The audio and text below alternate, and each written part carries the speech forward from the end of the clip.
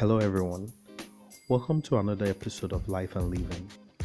Today, we'll look at how to deal with loneliness. Loneliness is a state of being alone because one has no friends or people to talk to. It is a painful and depressing experience. It is a lonely life when you don't have anyone to hear your story.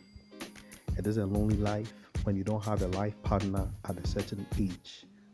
And it is a lonely life when you see something and laugh alone because there is no one to laugh with.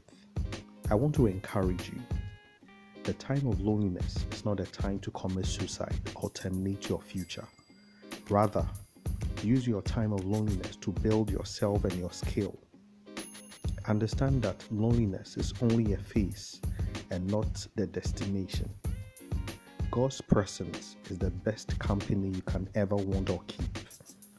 Spend your lonely days praising God, doing His will, and reading His word.